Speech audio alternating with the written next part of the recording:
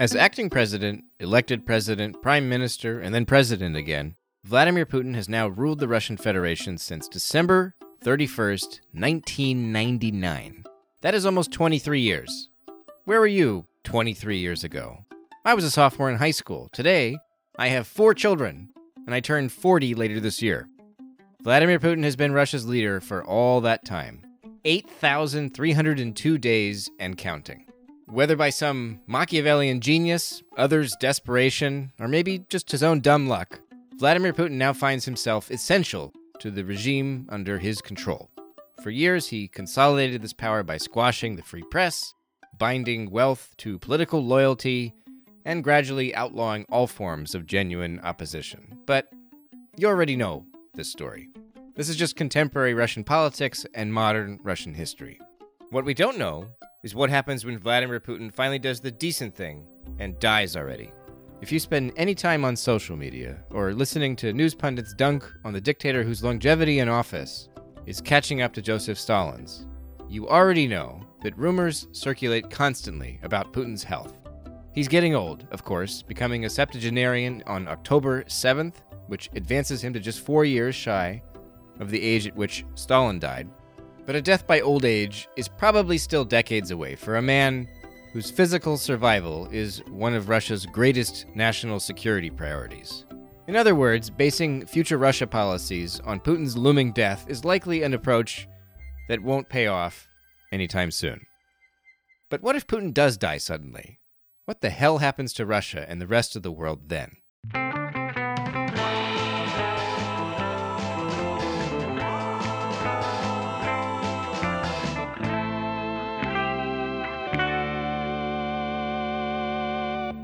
Welcome back to the Naked Pravda, folks. I'm Kevin Rothrock, Medusa's English language managing editor. With this episode, we're kicking off a new season of the podcast, where each show explores a hypothetical event and its potential consequences for Russia and its relationship with the rest of the world. You spend a few years asking experts about subjects related to headline news, and sooner or later, you realize that a lot of these conversations build up to a what-if question. What if Russia loses in Ukraine? What happens in Ukraine if China invades Taiwan? Or there's today's question. What if Putin dies tomorrow? Answering these questions is impossible, of course, insofar as the future is unknowable. But speculating, or at least interrogating the questions themselves, can be rewarding and worthwhile. And it's these wild hypotheticals that often animate the public's interest in a news story in the first place, which means it's just honest intellectually to ask these questions openly. Before jumping into today's interviews, allow me to remind listeners that Medusa now relies on contributions from people like you in our international audience to sustain our everyday operations. Millions in Russia and other countries read our news coverage. Even though they're now based abroad, our journalists obtain exclusive information about what goes on behind the closed doors of the Russian authorities. Our team delivers Medusa's most important stories in English, and we reach thousands of journalists and professionals all over the world with our special English language newsletter and podcast. This one, in fact. So please visit our website to make a one-time or recurring donation and tell your friends and colleagues about our fundraising if you can. And now let me introduce you to the host of today's episode, Medusa's very own Eilish Hart, who is also here to announce Medusa's newest project and latest creation. Welcome back to the Naked Pravda, Medusa's English language podcast. I'm Eilish Hart, your host for this week, and before we get into the episode, I'd like to tell you about an exciting new project I'm heading up. I'm now the editor of The Beat, a special newsletter from Medusa that delivers original reporting and deep analysis on Central and Eastern Europe, the Caucasus, and Central Asia. This isn't a news digest. The Beat brings one feature story directly to your inbox once a week. Some of these stories may appear on our website, but many of them won't, so make sure to visit medusa.io/en and subscribe to The Beat so you never miss a dispatch. And now, on with the show.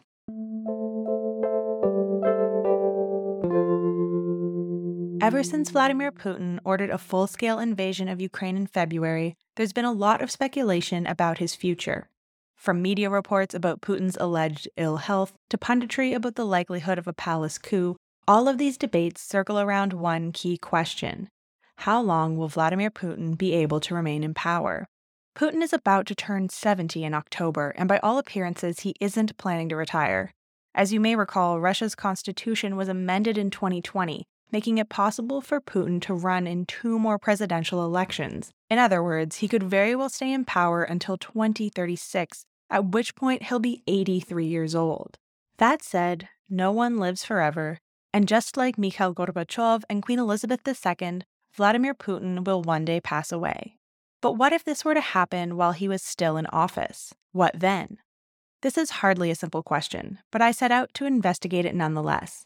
To begin, I wanted to know what Putin's death would mean for Russia's domestic politics in the short term. So I turned to political scientist Fabian Burkhardt, a postdoctoral research associate at the Leibniz Institute for East and Southeast European Studies, whose research focuses on executive politics and elites in Russia. As you know, the theme of the episode is the death of Putin.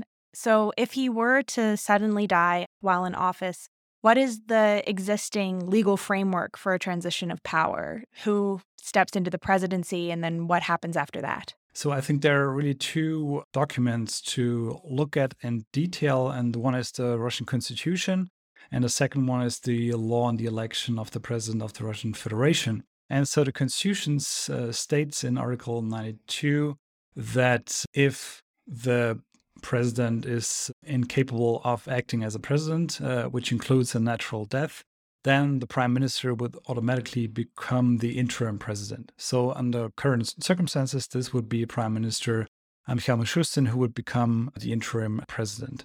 And then Mishustin obviously would have the full command of presidential powers, except for a few competences. Another rule that is important to keep in mind that snap presidential elections would have to take place within 3 months after the death of the president. So we have this kind of broad temporal framework in which presidential elections have to be called. And in this law on the election of the president of the Russian Federation, there are a few more details that are important to keep in mind, especially in Article 5.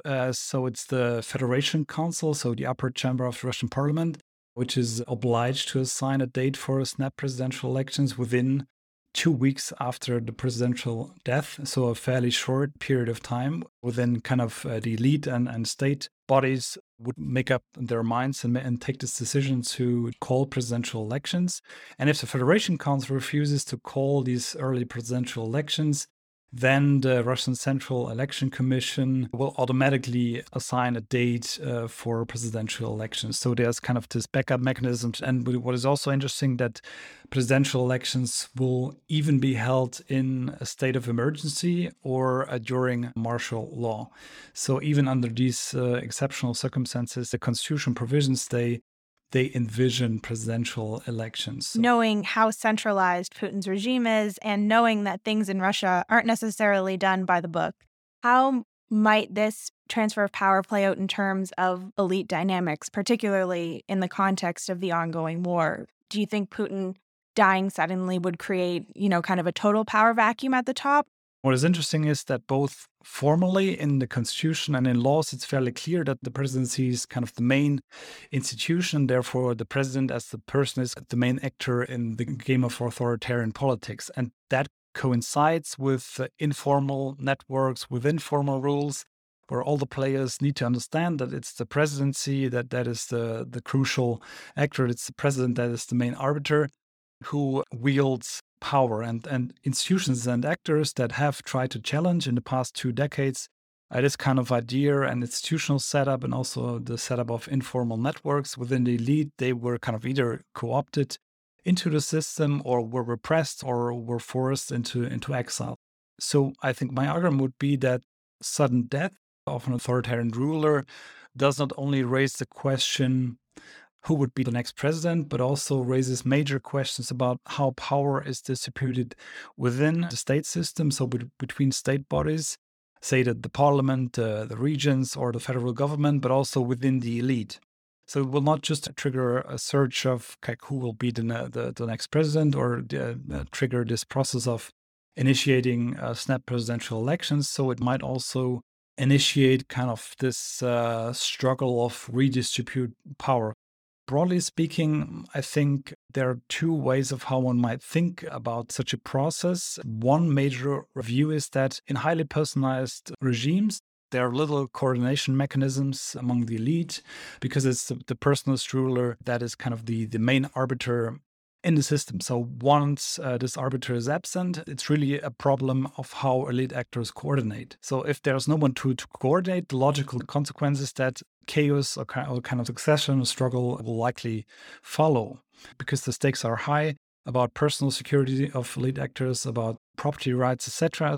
The other view is, in fact, quite the opposite, that even though a highly personalized regime system existed before, it is still not completely deinstitutionalized, and some sort of collective action within state bodies and within the elite is still possible. And in fact, we do have some examples of such kind of collective action during transition moments in Turkmenistan and in Uzbekistan. And so we might also presume that this could happen, so a natural death of Putin, but still elite actors, even though they are competing, they have competed for loyalty and attention of Putin before, but at such a crucial moment, they will find some sort of avenues to coordinate and communicate and find a solution of how to manage this regime transition until the next upcoming presidential elections, and they might even agree on a future presidential candidate who might be kind of the representative of the main elite actors. Vladimir Putin has not named a successor that we know of. Do we have an idea of what he might be looking for in a potential successor? Or has anyone stepped up or emerged during the war against Ukraine or over the past couple of years who could be a presidential candidate? Before the war and also after the war, the general problem of appointing or assigning or anointing a future successor remains risky. And that is usually what is referred to as the crown prince problem.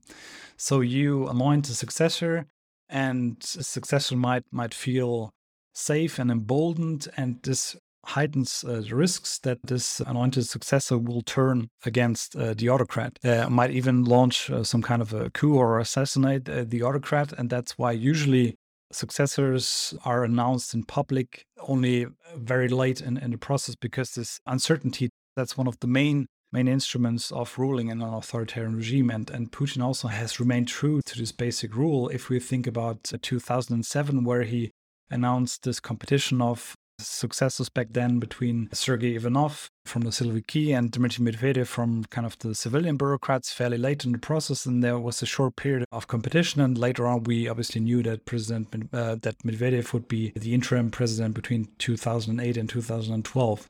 The second argument why it's fairly risky is that if counter elites or some other competing elites know who the designated successor will be, they might actually be tempted to mobilize against this successor, because they now know against whom to mobilize, and this might actually trigger some collective action which wasn't really possible before. And it's also fairly risky in terms of kind of a post-transition scenario that this designated successor might actually lose, for example, a future presidential election. So this is for the general problem why I think this whole speculation of who might be the next successor of Putin is misplaced at the moment.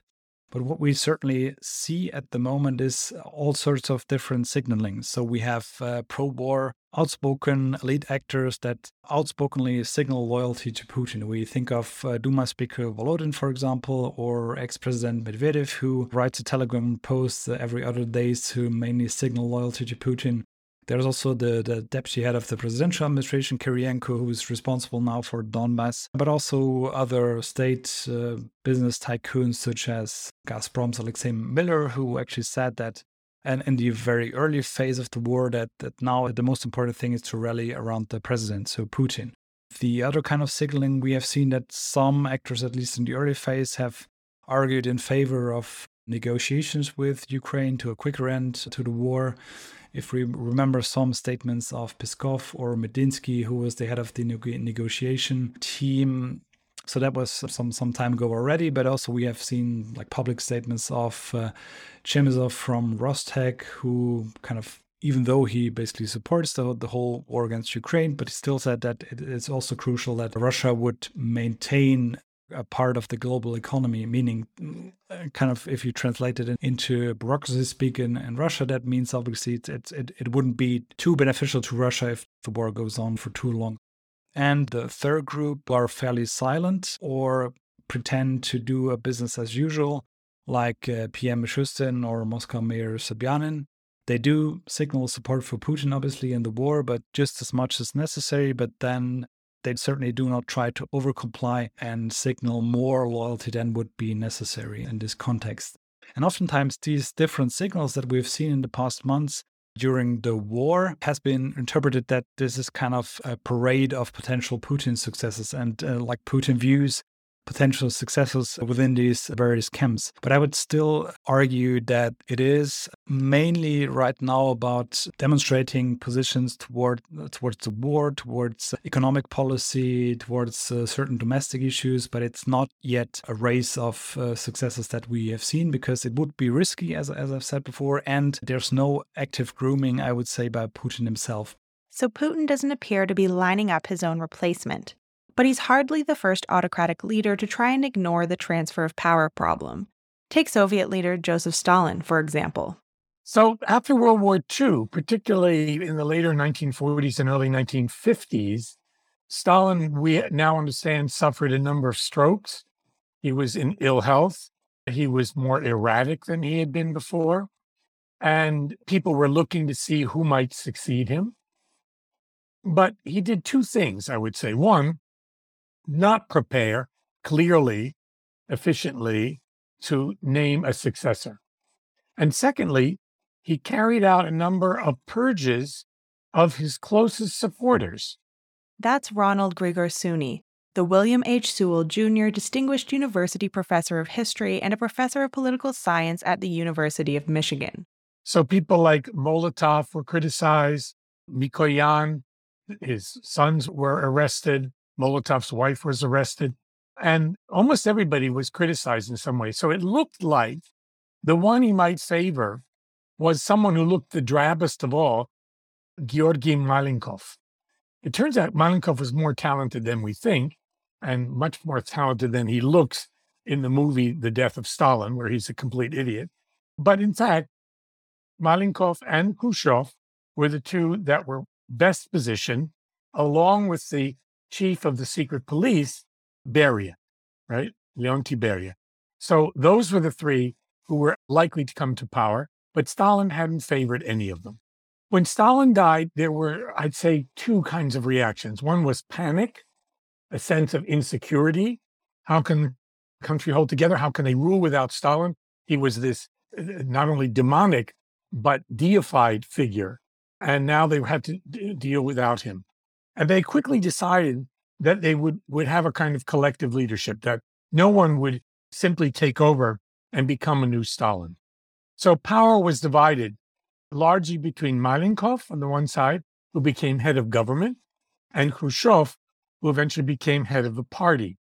But Beria, who was allied closely with Malenkov, was also in the picture very powerfully because he controlled the secret police and had men with arms at his disposal. Khrushchev very quickly conspired and convinced Malenkov that Beria was a real danger to the collective leadership, to the survival of the regime, a number of other things. And so they conspired with the help of the army, with the help of General Marshal Zhukov, and they arrested Beria, tried him secretly, and executed him by the end of the year. So Khrushchev and Malenkov emerged, and Khrushchev, being a very clever infighter, eventually isolated Malenkov and became head of the party, not only the party, but government as well. Was the Soviet system better equipped to handle succession after weathering Stalin's death? Because we have several other leaders die in office. So Khrushchev was removed by a coup by his own allies. And because he had become a little erratic, he had passed his 70th birthday without indicating that he was going to retire. And so there was a kind of coup in October 1964, and he was removed. And interestingly enough, in what one of my Soviet friends called the Second October Revolution, he wasn't killed, he wasn't imprisoned, he wasn't put on trial. He was retired to a comfortable estate outside of the city, and there he secretly wrote his memoirs. And then the Brezhnev regime came to power, right? And they lasted for 17 or 18 years. They grew older in office. There wasn't much change. They didn't prepare well for a succession. And when Brezhnev died in 1982, Andropov came to power, the former head of the secret police, a very capable, tough leader who was interested in some kinds of reform. And he's the one who brought Gorbachev into the highest offices of the Soviet Union. But very quickly, after only 2 years, Andropov became ill. He had kidney disease, which the Soviets said was some kind of respiratory or cold or something like that. But it was very serious and he was dying. And he wanted Gorbachev to succeed him. But in fact, the old cronies of Brezhnev who were around were a little afraid of this young guy. Young, he was in his 50s, but young for Soviet leaders. So the old septuagenarians and so forth, they chose Chernenko, who could hardly speak and could hardly stand on his feet. He lasted a year. And finally they gave in and said, okay, we need somebody younger, at least someone, who can stand on his feet and so forth. So Gorbachev came to power, launching what essentially was a revolution that led to the collapse of the Soviet system. From what you're saying, it seems as though these transfers of power that went on in the 70s and 80s were a lot less disruptive for the Soviet regime itself. I happen to have been in the Soviet Union when Khrushchev was removed from power and then did research there the next year. And there was hope in the mid and late 60s that the new regime would be more sensible, less erratic, that there'd be significant reforms. There were some attempts in economics with the Prime Minister Kosygin, but none of it paid off. The Brezhnev regime and the Chernenko regime were basically status quo powers. Andropov didn't last long enough to change things for people. And only when Gorbachev came to power, and maybe it was too late by then, I don't think so, but if he had been more sensible in his reforms, it might have succeeded. There's a very good book right now by a very good scholar and a kind of friend of mine, Vlad Zubak, called The Collapse. And it shows that there were possibilities of reviving the regime, but you had to do it sensibly. And Gorbachev simply didn't have the iron will and didn't properly use the power he had to do a kind of gradual and effective economic first and then maybe political reform. Do you think that examining these Soviet-era transfers of power is helpful for understanding what might happen in Russia in the event of Putin's death? To some extent, I think that you still have a regime in Russia which is not democratic, in which there's elite rule, but you don't have under Putin a strict party structure. You've got a much more chaotic oligarchic kind of system in which Putin has become indispensable. So Putin is the keystone that holds this bizarre regime of kleptocrats together. And by the way, he's not the most radical or the most nationalistic or the most authoritarian of that group. There can be far worse people than Putin. But I don't see any decision, any movement to making the regime ready for transition. Rather, it seems to be moving toward let's keep Putin in power as long as possible, because in that jerry-built system of people who are ripping off the Russian people, he keeps everything in place, right? Now, lately, because of his launching of this war unexpectedly in Ukraine, the regime is being tested very radically. And a new fragility could possibly arise. Right now, they're still rallying around him. People support, about 75% seem to support the war in Russia. But you can sense cracks in the regime, especially after the initial failures in Ukraine. But I don't see any movement or any conspiracies or anything like that to remove Putin at the present time. People are too dependent on him. People, they rally around him because there's really no alternative, and their lives and fortunes are connected to his well-being. Should he be removed, Russia would be in dire straits, particularly if the war is still going on.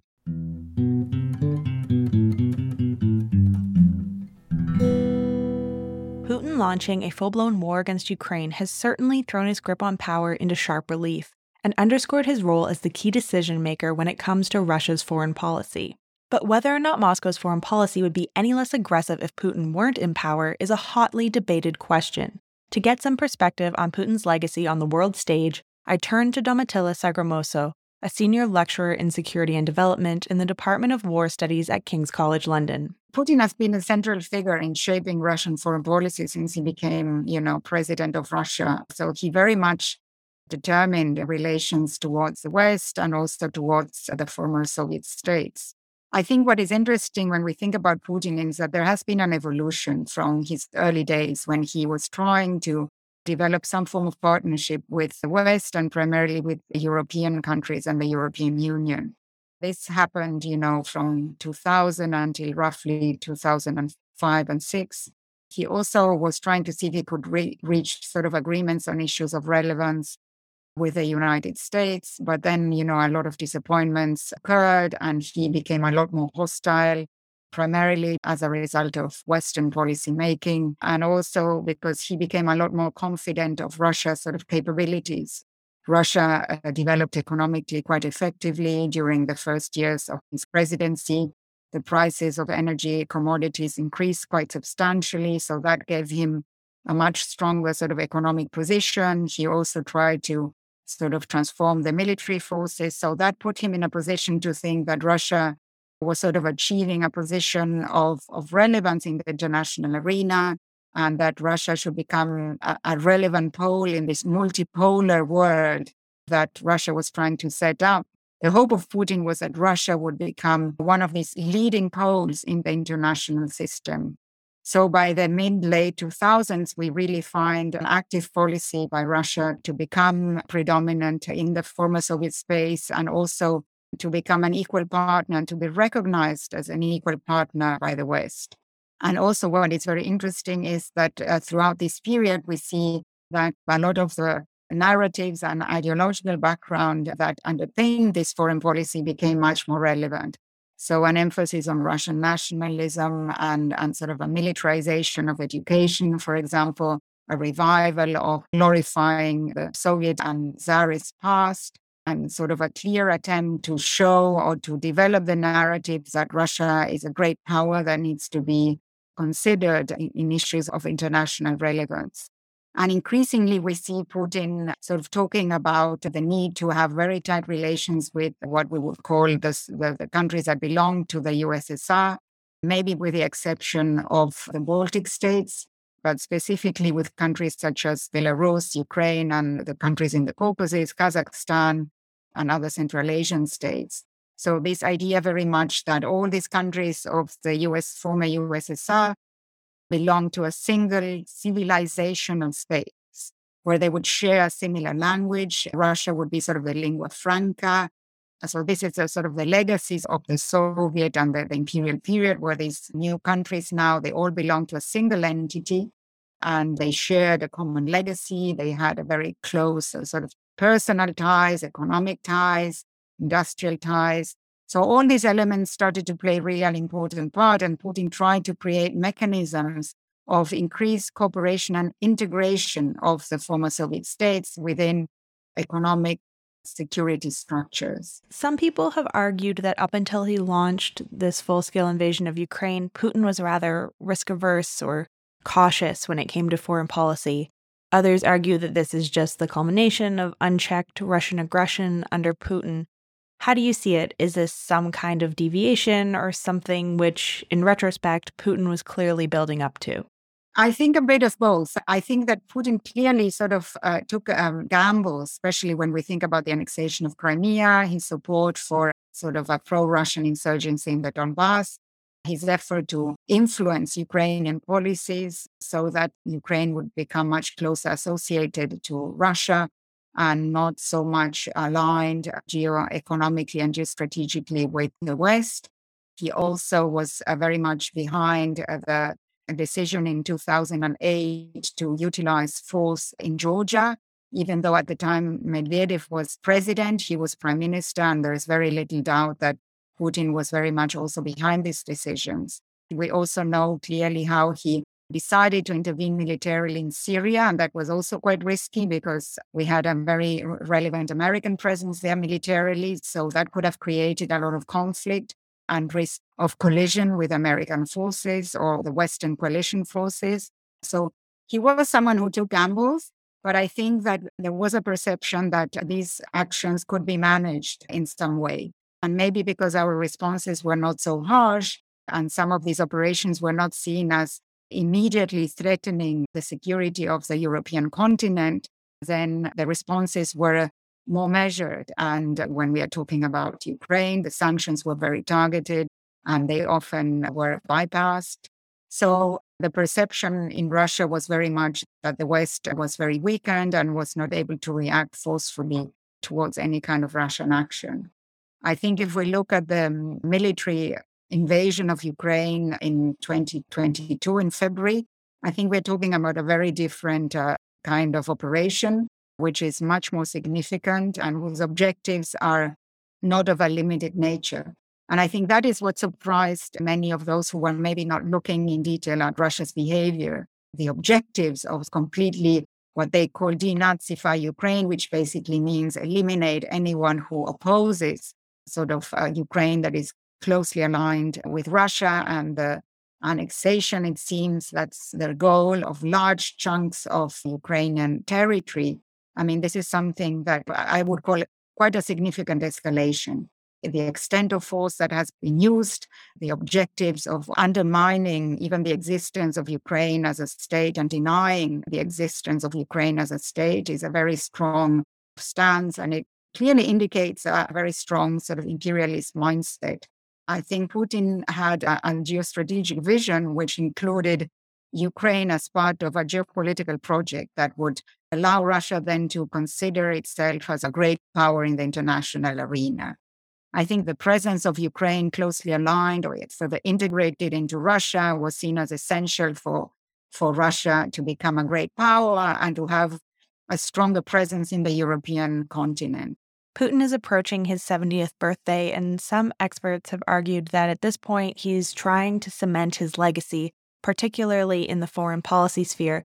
Do you think that by launching a full-scale invasion of Ukraine, he has succeeded in cementing Russia's foreign policy priorities for the foreseeable future? Do you think it's possible that Russia's foreign policy could remain largely the same, even if Putin were no longer in power? And these are two questions. And the first one is a very relevant one, because I think that what Putin was trying to make sure was to ensure that his legacy remained intact as a figure that managed in a way to sort of gather what many in Russia would call Russian lands, emulating a bit what the Tsars did in the, from the 14th to the 16th century. So this idea that the Slavic lands of Russia, Belarus, and Ukraine, become sort of united in some way. And I think that was something that probably was very much in his mind. And that's the narrative that we are hearing very much coming out from the Kremlin and Kremlin spin doctors, so to say. I think that this full-scale invasion of Ukraine is not really going according to plan. So I don't think that Putin is going to be able to cement as a foreign policy priority in the future. I think that it's very difficult now to make any predictions because we really don't know how this war is going to go, how it's going to end, how long it's going to take, whether it's going to be a negotiated outcome, whether Ukrainians are going to be able militarily to dislodge Russia from the areas that they have occupied. So I think it's really very difficult now to predict if this is going to be the vector of Russian foreign policy. I think this is going to be the area of contestation for many, many years to come. Even if Russia manages to sort of consolidate its military wings in Ukraine, they're always going to be challenged. So this will remain an issue of concern for whoever comes after him. This is really the key defining moment of how Russia is going to develop relations with the West, how the West is going to figure out its relations with Russia. In Europe, this is a key question of European security. And for countries that are neighboring Ukraine, this is the number one priority. So now NATO members are going to try to protect their allies in the eastern fronts or fringes of NATO. These countries are going to become much more relevant. There's going to be probably a much stronger presence, as we know, of NATO member states on the eastern northern part and the eastern southern flanks of Romania, Bulgaria, but also Poland, the Baltic states. So, this is really very, very significant for European security. Even if Putin would go for whatever reason, we cannot guarantee that there would be a complete change of foreign policy outlook, especially now, maybe in 5 years' time. But now I think that the sort of outlook of Russia feeling that it is in some very strong confrontation with the West, that it needs to secure its Western flank, that it's sort of this nationalist conception about Russia as a great power and about many of these territories in Ukraine being sort of, in a way, part of Russia or had to be closely aligned to Russia remains very relevant. So I think that we shouldn't be under any illusions that, things will change radically if tomorrow there is someone else in power. But, it could happen that if someone else comes to power, then they take a more conciliatory tone towards the West. And I think there is always a constituency in Russia of those who want to develop closer ties with the West and with Europe. And that constituency is not going to go away. It's very difficult to know if, a new leadership is going to radically change or not. But my hint is that probably if it happens immediately now, the outlook might look maybe similar or maybe not. It's very hard to predict.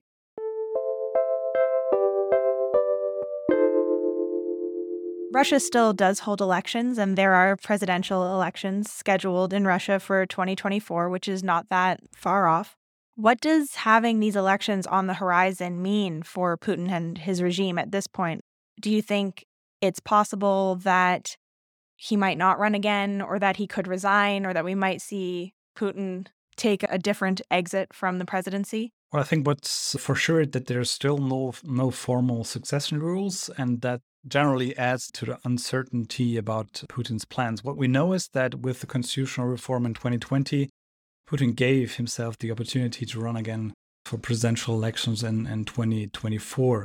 So it's still a fair assumption to say that 2024 will be the main, apart from the war, of course, the main focal point of regime dynamics and also elite dynamics. And at this point, I think there is no indication that Putin has the intention to step down or even appoint a successor. And equally, I think there's not really an indication that Putin believes himself that he would not be able to win yet another round of presidential elections.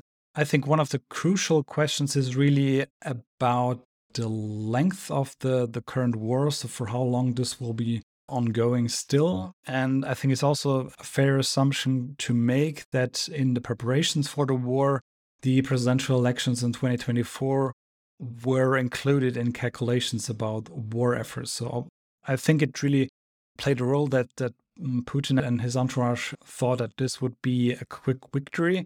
So they would get done with this fairly soon. And that would leave more time for preparing for the 2024 elections. But now we are apparently in a prolonged war, and the impact of the economic shock, all kinds of consequences we might think of such a war might have for the domestic situation in Russia itself, they are postponed, and they will actually be felt most severely when, in fact, preparations should be starting for the 2024 elections. So this coincidence, I think, this was not part of the calculations for the 2024 elections before the full-scale invasion of Ukraine. And that's important to keep in mind how the presidential administration and Putin himself will deal with this coincidence of the upcoming elections and the impact of the economic shock and the war itself. Part of the reason I wanted to do this episode was because we consistently see reports and speculation, particularly in the Western press, that Putin is seriously ill or that he has been seriously ill for a long time. How do you interpret this kind of speculation? Well, it's certainly one thing that is for sure, that the health of Putin as an autocrat is a matter of national security. And that's where there's this huge veil of secrecy around this issue. And that is something that is noteworthy by itself. So that being said, I think we don't really know a lot about the state of Putin's health. I think there are two issues where we can be fairly certain. So I think one is that he seems to be really having problems with his back after this notorious flight with the cranes.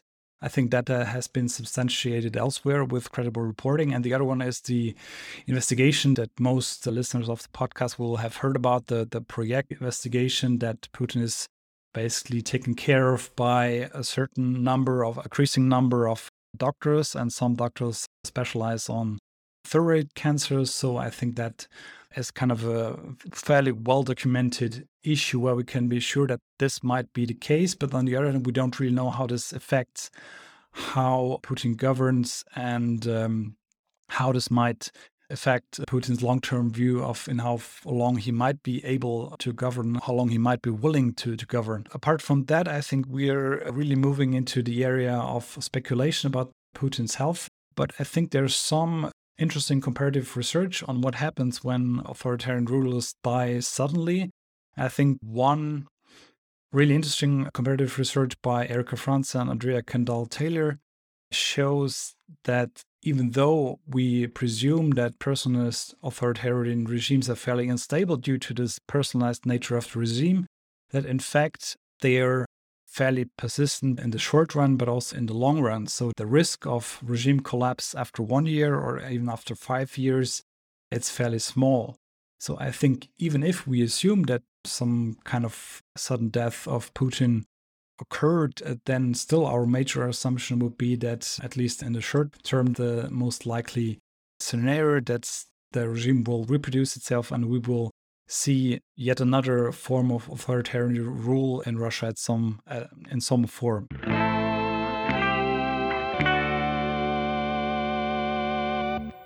That's our show for this week. Thanks for tuning in. The Naked Pravda's third season will return next Friday to interrogate another what-if question looming over Russia. On future episodes, we'll ask experts what happens if sanctions lead to disaster in commercial aviation, what happens in Ukraine if China invades Taiwan, what happens to Chechen dictator Ramzan Kadyrov if Russia loses in Ukraine, and more and more and more. Until next time, thank you again.